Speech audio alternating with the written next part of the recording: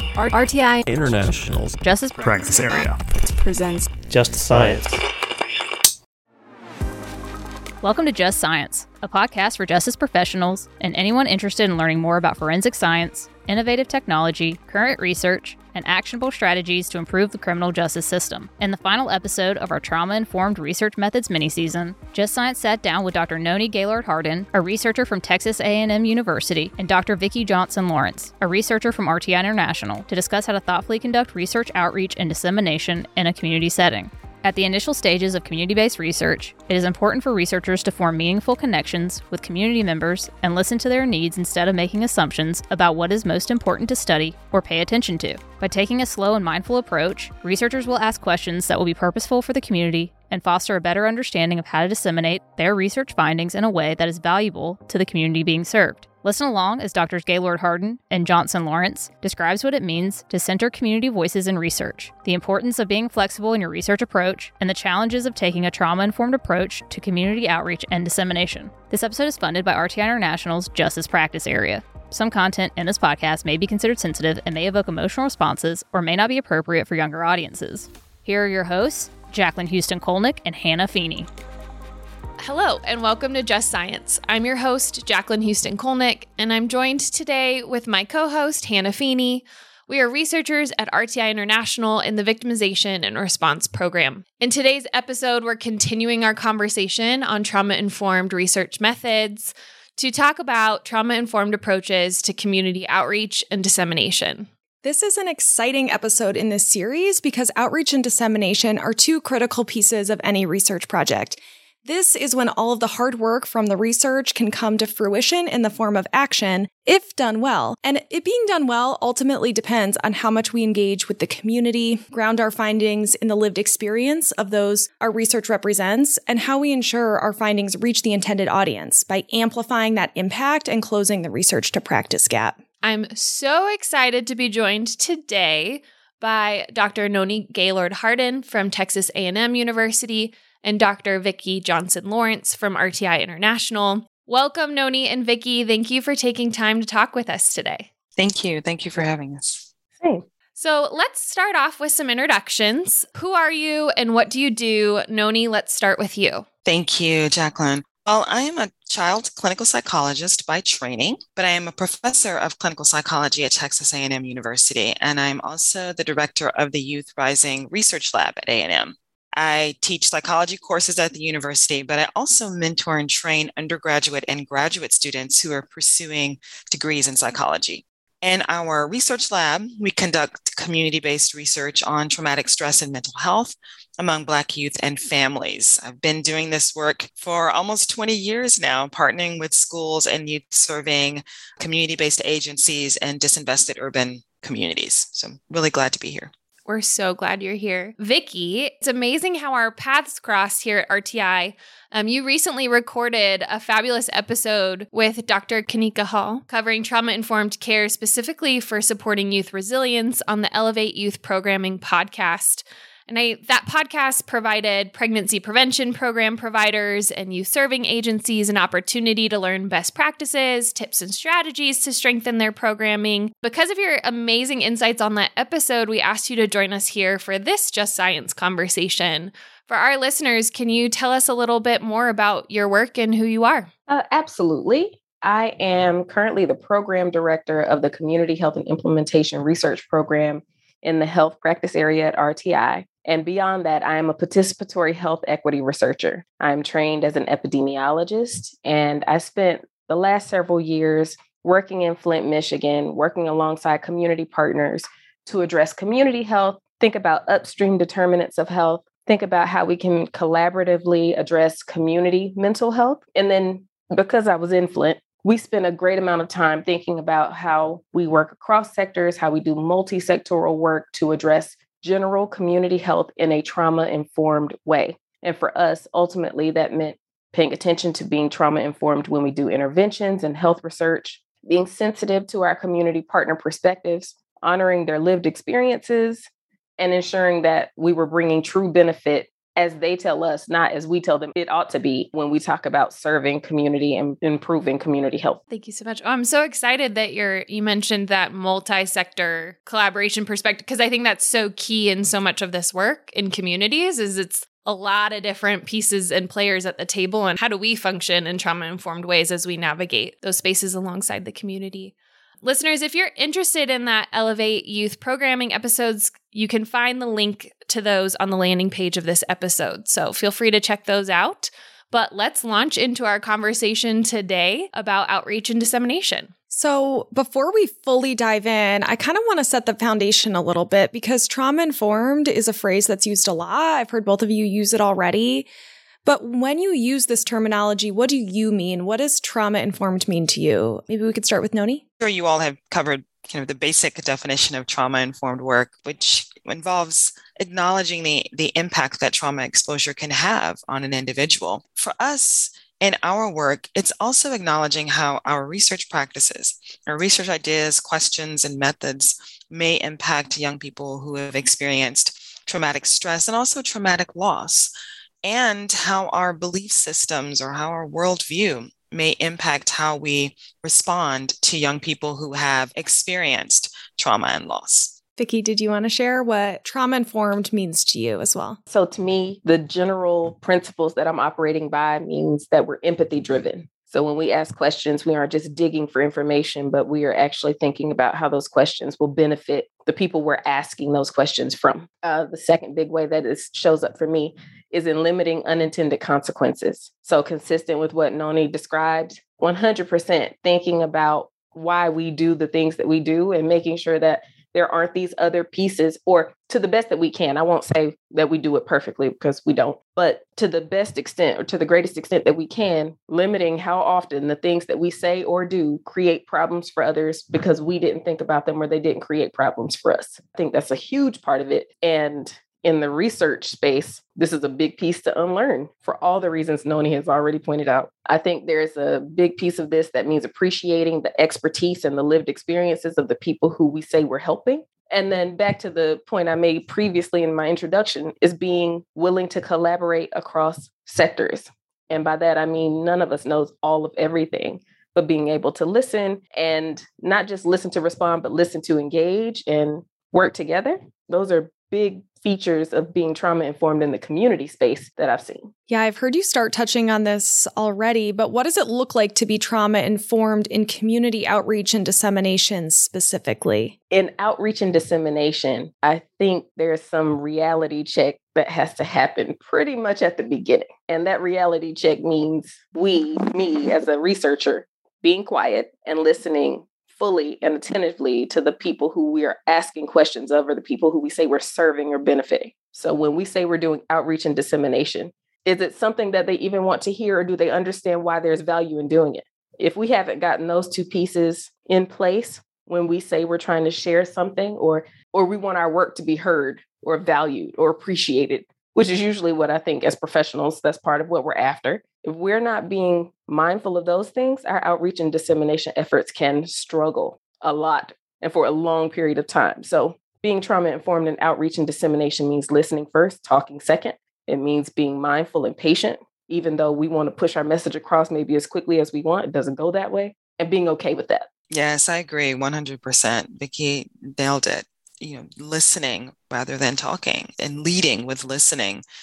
We try to, when we engage with communities, receiving permission to partner with those communities. We were recently talking with a group of adults who they have a community-based organization that serves young people.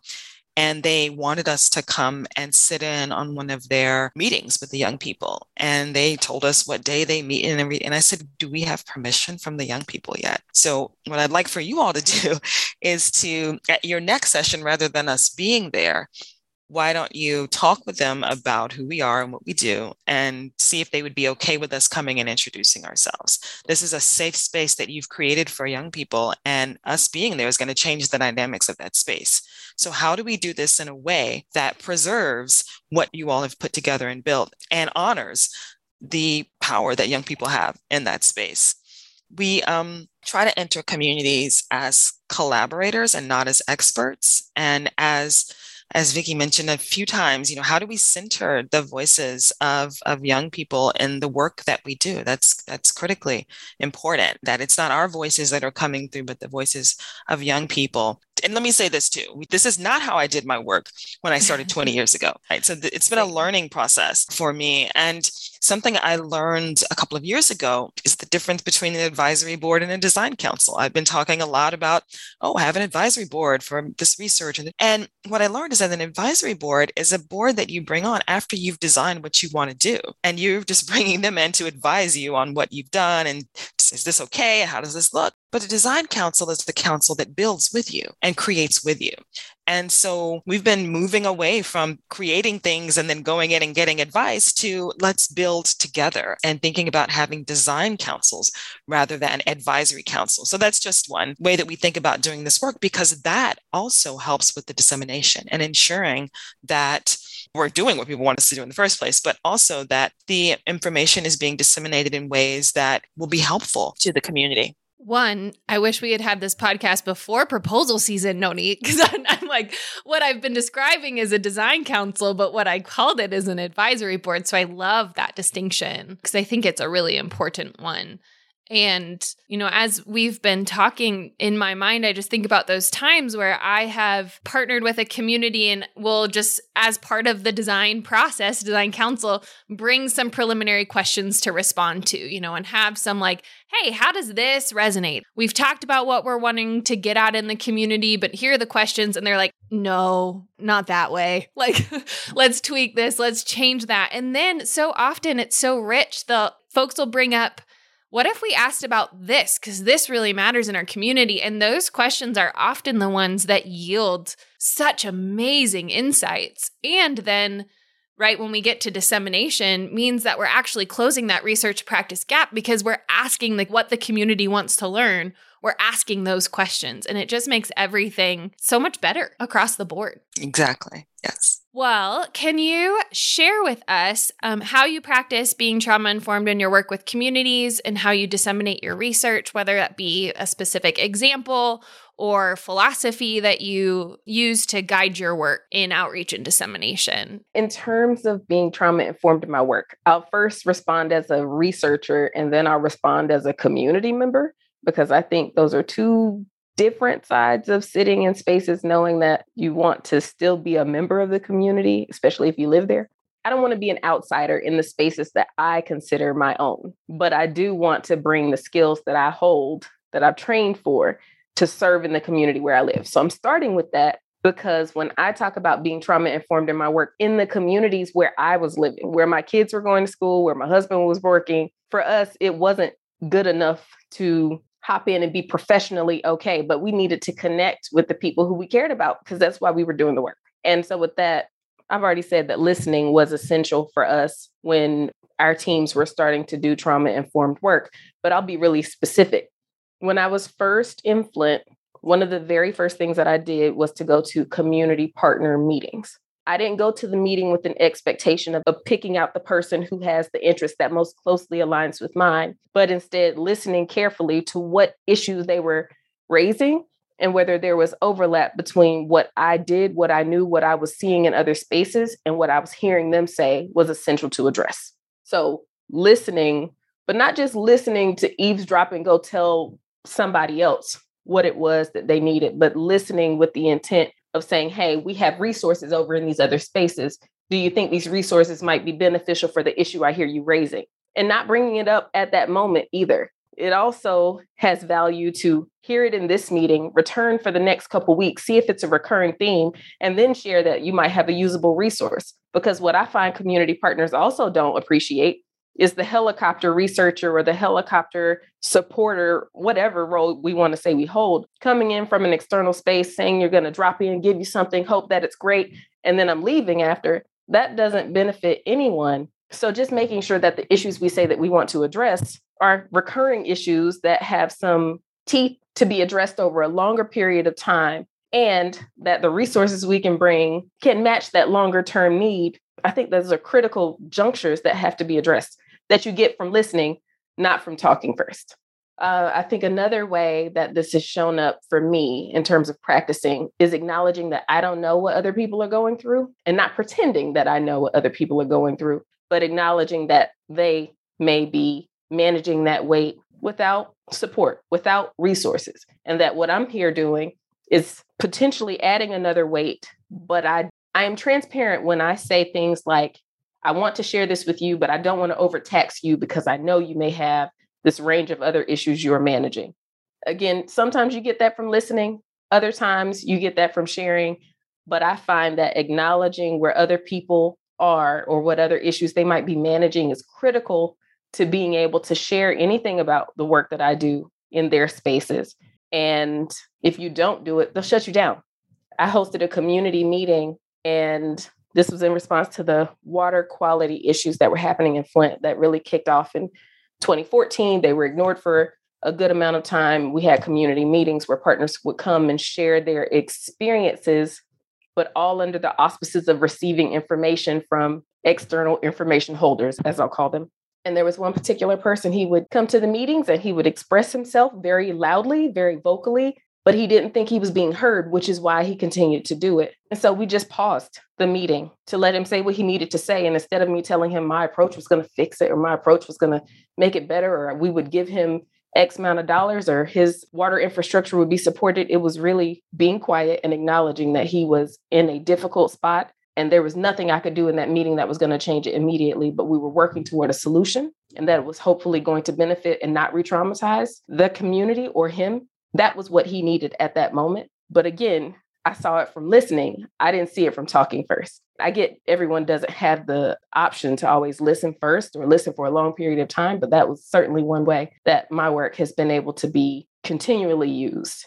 You know, it made me think as you were talking, Vicki, and actually this came up on another podcast series where we were talking about survivor engagement. And Christina Melander was bringing up that as scientists or as researchers, so often we're trained to like remove ourselves, to not being involved, to, I can't think of like the right term, but it's kind of this like, I need to not be a part of what is happening because I'm studying it. We're objective. Thank you. That's it. And I think that we're moving from that to say, like, man, in order for us to do thoughtful research, we have to enter in. And what I hear you describing is entering in and listening and being mindful and thoughtful about when we enter in and how we enter in, and rather flipping it to be way more driven by the community than we have been. I would agree and say, I don't think we've ever really been objective. We just found ways to describe it in such a fashion that makes others believe that we are able to remove ourselves. And that's not really the case. We have underlying subjective assumptions that drive our decision-making every single step of the way. We just put them on paper and never describe our underlying beliefs that go with them. And for that reason, I think it's all equally objective. I don't think that it's better or different. Now it's just explicit, or community members push us to be more explicit so that we can decide how we want to work together instead of pretending that we have shared interests when that might not be the case.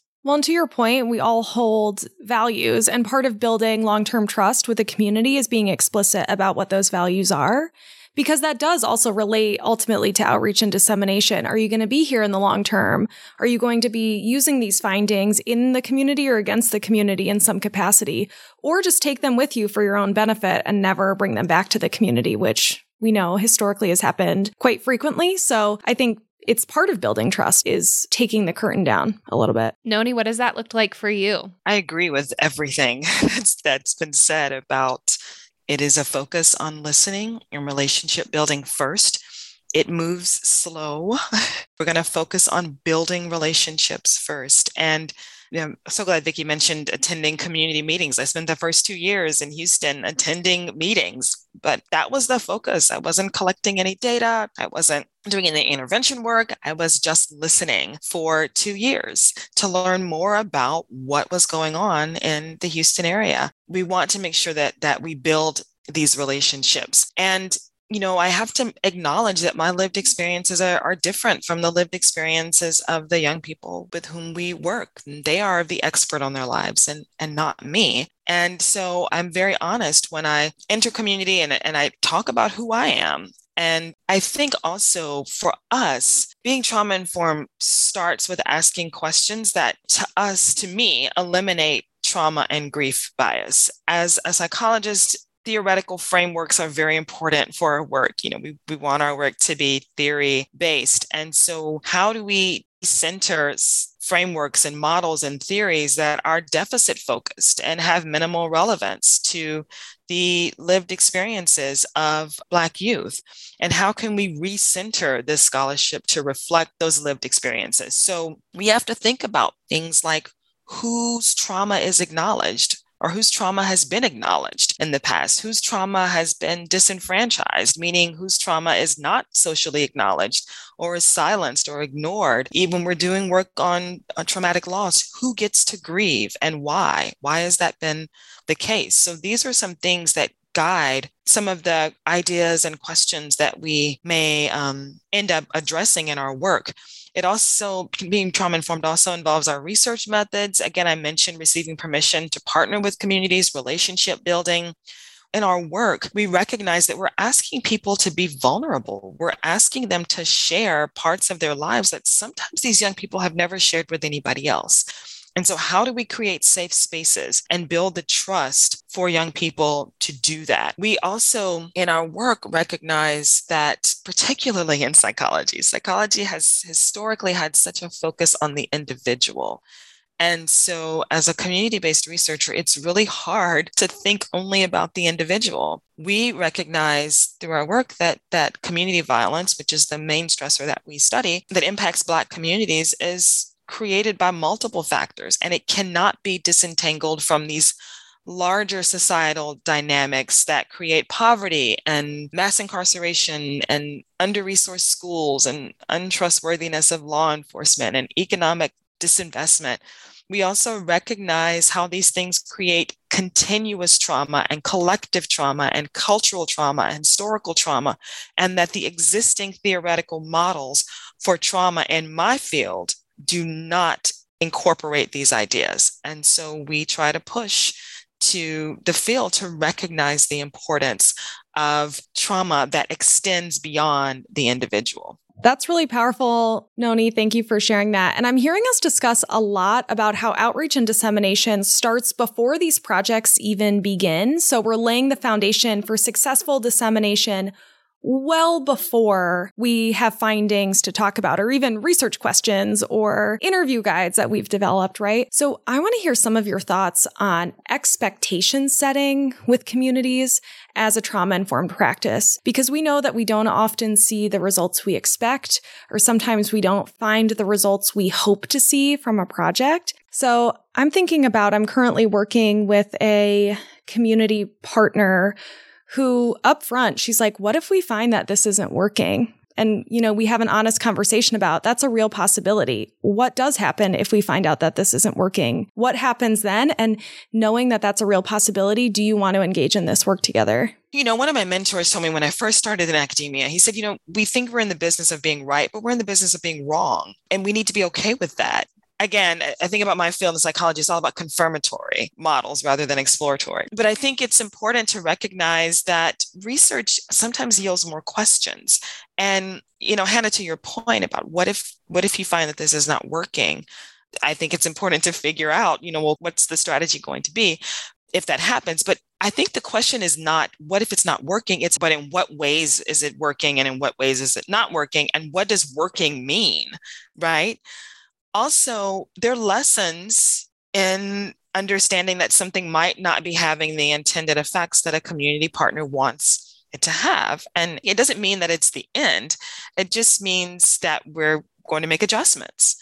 And again, sometimes the outcomes that we think are important and the outcomes that even folks that are running community-based organizations think are important are not really the outcomes that are most relevant for young people. And so that's why going back to what Vicki was talking about is and engaging young people and the community in the process from the beginning. It may shift your research questions. It may shift your questions around the effectiveness of a program, but that's okay, because I think it's more important to be relevant to people's lives than to have this great research question that journal articles might pick up on and want to publish, if you're doing the work for the reasons that you really say you're doing it. Well, I'll add that with that community partner, having that conversation led to a really fruitful conversation about thinking exactly to what you're saying. We do want to know if we're not having the intended impact. And they were really open to wanting to learn that. So that way, if they were not having the impact that they intended, that adjustments could be made accordingly. But I feel like it's important to have that conversation up front so everybody knows the different ways that this could unfurl, right?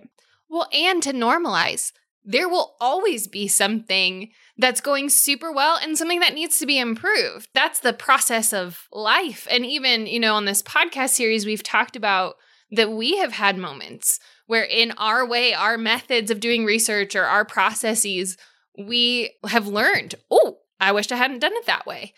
Now I'm going to do it a different way. And I think that normalizing of we're going to have lessons learned, we're going to have things that need improvement, and there's going to also be things that are rocking it. And that is what we're hoping to learn. And that as a researcher, I want to be a part of bringing that back to you reflecting what you hear, like having the community hear it, and together coming up with the so what and the next steps. And as a researcher, so often I'm like, yeah, and I'll be here if you want to know other things that other people are doing. I'm happy to try and find that for you. Like, this is a partnership. We're going to learn some stuff, and then we'll figure out the path forward if you want to do that together. And I think that's part of the power of that relationship building of this research. Yeah, we're going to learn a lot and you're not alone and then trying to figure out what comes next because the community is here. We are here. We're in it together to figure out ultimately how to best serve the folks that are being impacted by these programs and make sure that the community is on board and that it's good. Mm-hmm. I think I'll add and say, I think it's equally as important to have a framework for how we think the processes will move forward as it is to have a theory and a framework for how we think our interventions or programs will work. And I say that because if the process isn't right, especially in certain communities that are very relationship-based, very much focused on how things have happened, doesn't matter what the product is if we didn't agree to the process that we use to make any of those products. And sometimes we do not do a great job of highlighting the need for a proper process, a process that we agree to, a process that we think is equitable for everyone involved. And when that's not right, I 100% think whatever outcomes we got, if they went well, it was more by luck. It was probably not because of the intervention framework or theories that we were set on. And that is probably one of the biggest lessons I've learned over the years that I've done this work. Start with your process because jumping over it will cost you later in time and money. And I know many funding agencies have not historically invested in that process component, but I am appreciating that there have been shifts and changes, especially with COVID, that are making us aware of why the process is as important as the thing, the intervention, the activity that we're trying to get people to buy into. I think this is important to say. It's one thing to adopt it. It's another thing to maintain it. And what I think we're usually after is the maintaining part, but our interventions are designed for the immediate adoption part.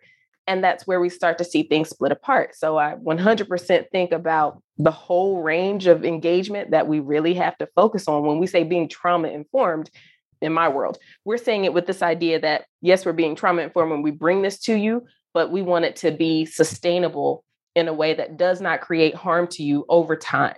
And those are very different types of work to do. But for those of us doing community engaged work, we know it's a requirement in both places. It's resource intensive, time intensive, personnel intensive, but that's where we have seen, in my mind, the best successes or greatest successes. And the only other point I'll make around this is when Noni mentioned the theories that we use to drive our work. In public health, we have our frameworks, our theories and such, but they have not, at least not as I've ever really seen them. They never have this language about being trauma informed, even though we are people centered, even though we are bringing activities to individuals who are in tight spaces and we're trying to get them to change something about their practices, their daily behaviors, their ongoing regimens. We're trying to get them to do something different, but we haven't considered how their history influences their framework for operating in daily life. So as long as we keep operating in this sense that we can get people to do it for now and then they'll keep doing it forever without acknowledging how important the process is and how trauma can influence why people do or don't engage in process, and integrating trauma-informed thinking into the intervention itself and the framework that we use to design it and motivate people to keep up with whatever behavior we're promoting, we're going to see a lot of struggle.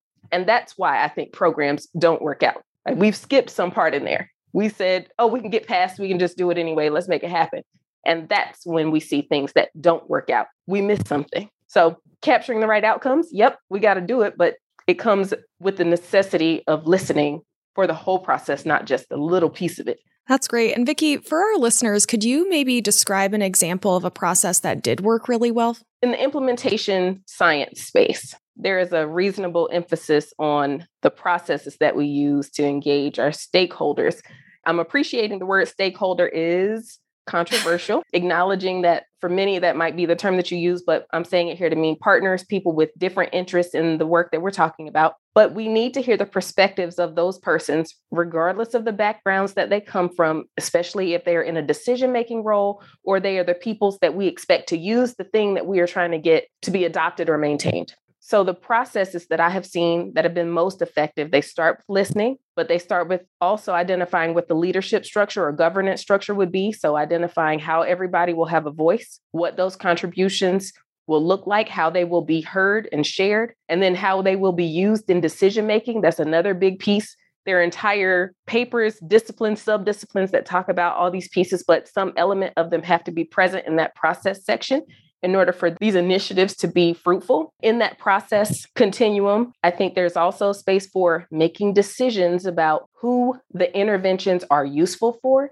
So when we talk about behavioral health in the community spaces, there are many interventions that might be great if we frame them as prevention activities. There are other interventions that are better framed as treatment activities. But for us, what we saw, and this is me giving context in responding to the Flint water crisis, it was not okay to have the same process for everyone. We had to think intentionally about how our intervention activities would, for example, benefit clinicians. We had to think differently for how that same intervention activity might benefit a community member or a government representative or a faith-based leader or a community organization leader. And I'll end on this note. Community organizations and researchers do not always have the same goals. Community organizations may need to stay funded. If they want to stay funded, and we're talking about solving the problem, what are they staying funded for? And these are very interesting tensions that have to be worked out when we say we want to bring a service into a space where people have been traumatized, misused, mistreated with time, and we are proposing a solution.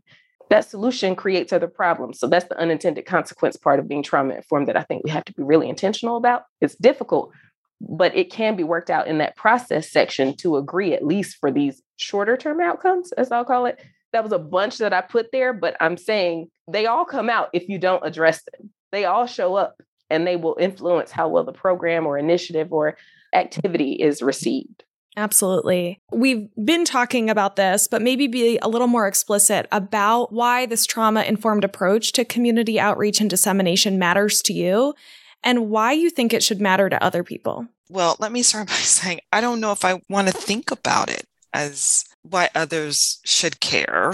I don't mean that in a bad way. I'm just, sometimes when using that terminology, it means we're trying to force people to care about something that they're not going to care about or they have no interest in. So for me, that's less important. I will say, I, a year or so ago, learned about a concept called slow violence that was coined by Rob Nixon. It talks about the violence that comes about from things like climate change, toxic drift, oil spills, environmental issues, even the environmental aftermath of war. And this violence takes place gradually. And according to him, it's often invisible. There have been some responses to this concept of slow violence in an article that was published last year. And Tom Davies talks about invisible for who, because we are making the assumption that the people who are impacted by this don't know that it's happening, and that's wrong. But what he talked about in this article is a different kind of violence, epistemic violence. And this is a violence that happens when people's stories do not count and when people's stories are not told. And so when people's stories, when their lives do not count, it renders certain populations vulnerable to these issues. So it's kind of like a notion of indifference about the experiences, and even some people talk about the suffering of marginalized groups that helps to sustain this slow violence. And we started thinking more about this epistemic violence and people being silenced. And so, dissemination, I think, professionally, we think about, publishing this in journal articles and presenting it at conferences and even doing presentations for the community with whom we've worked. But I think it's more than that. I think it is elevating the voices of those whose stories have not counted. And so I find myself less concerned about changing everybody's mind, right? And more concerned about empowering those who have been marginalized. That in and of itself might result in changing minds, but I think more about the empowerment and elevation of the voices of folks who've been marginalized than how can I get my colleagues to see this in a different way. If that makes sense. Dissemination for me over the past few years has really become more about how do we elevate voices that have been silenced historically. Vicki, we'd love to hear your thoughts on this as well. Why does being trauma-informed in community outreach and dissemination matter to you? It matters to me because as a public health professional, our discipline says that we care about seeing people be well. We care about seeing people improve. We care about, ideally, the world being a better, healthier place. But if we don't have a sense of awareness and compassion for the people who are around us, I'm not sure how there is an us.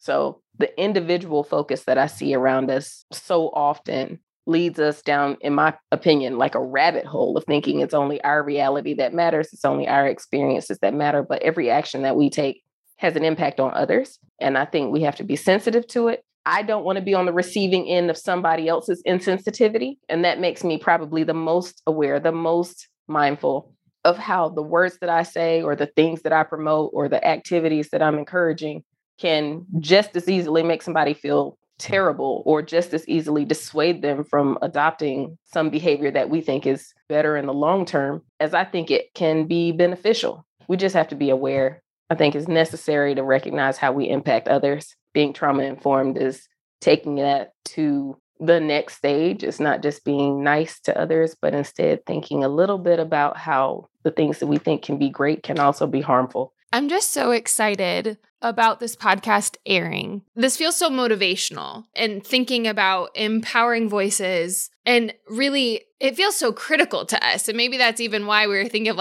why should others be interested? Because what we're saying is it impacts everything, right? Where we start to where we end when we're engaging with communities, the importance of listening, the importance of centering voices, the importance of the fact that in our role as researchers, we can be part of, I almost see it as healing, like helping to be part of a healing journey of elevating a voice of someone who's been silenced. I think that is part of my partnership, advocacy, etc. So if someone is listening to this episode, they're wanting to move towards trauma-informed approaches and projects, and sometimes we get it, that can feel overwhelming.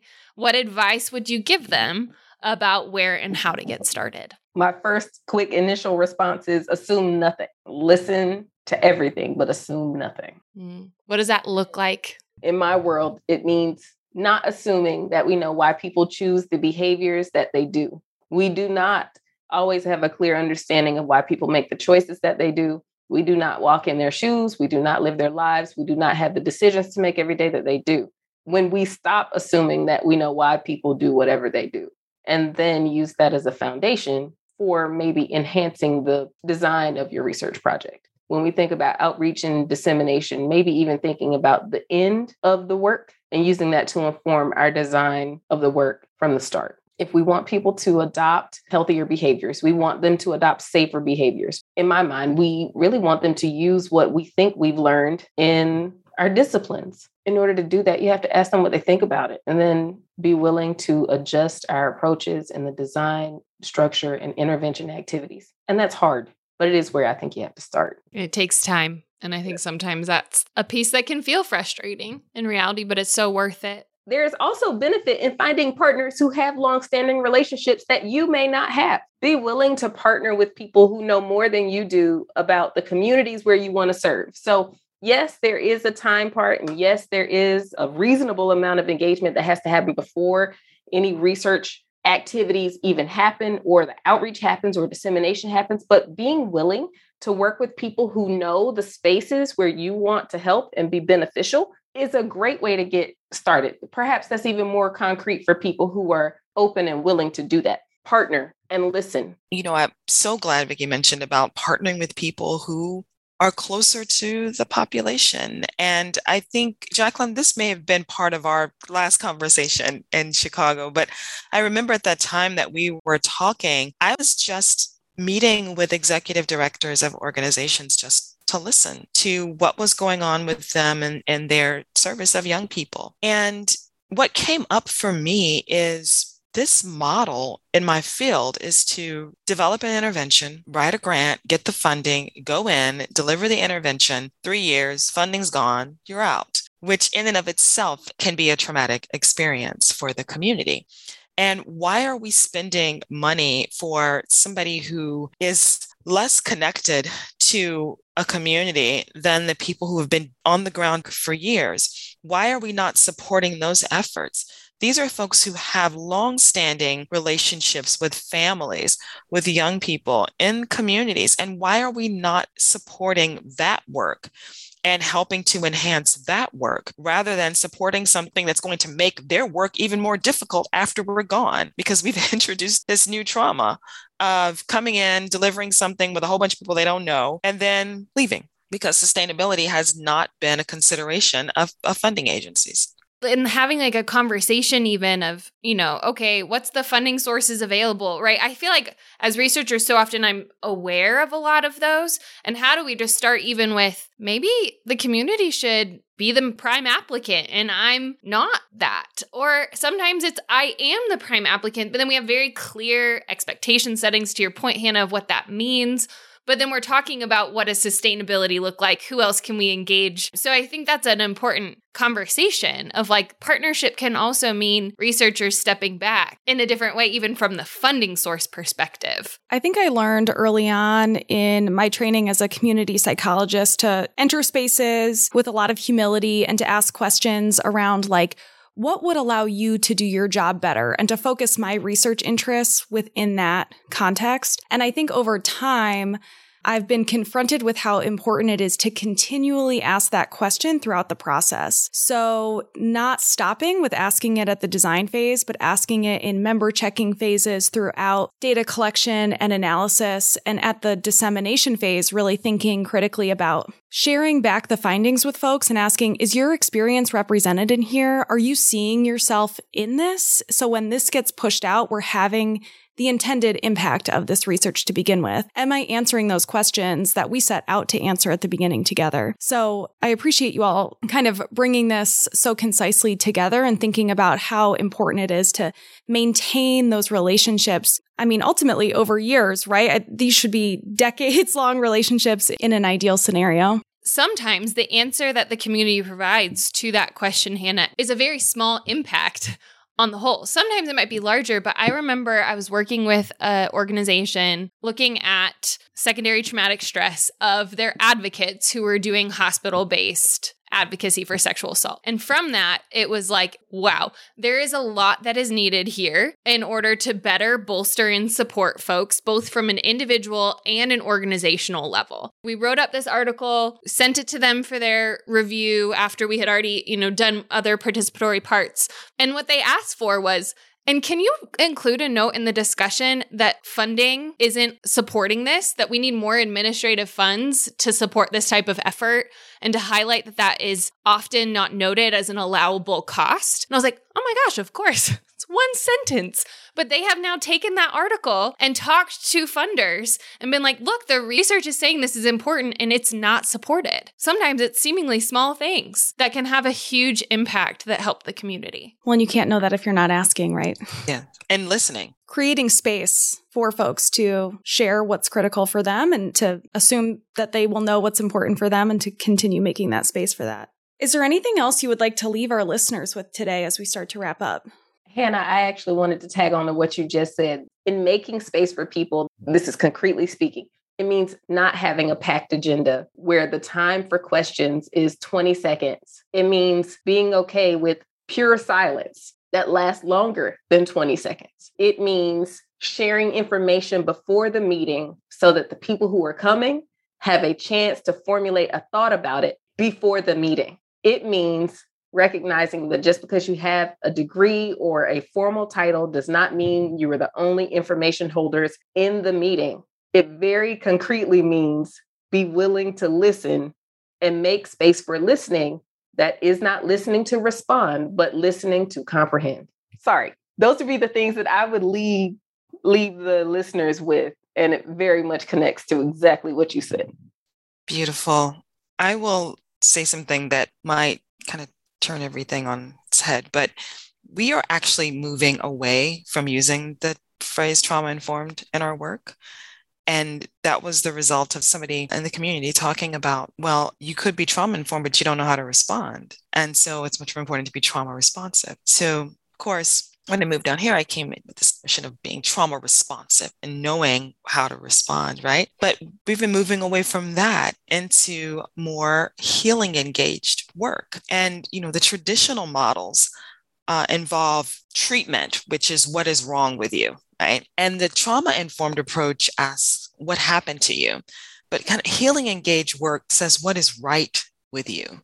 And Sean Jenright has done a lot of work in promoting healing-engaged work and activities with young people. And he talks about how a trauma-informed approach can be incomplete because people are more than what has happened to them. And a lot of times with trauma-informed work, people stop there.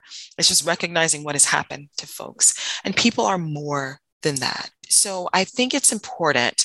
It's nice to be trauma-informed, but I think moving more towards healing-engaged models is really where the direction we need to be going. I don't want to say that's the end point because 2 years from now, there may be something else, right? That's even better. But I think we need to move towards recognizing, okay, trauma impacts folks, but it's not all of who they are.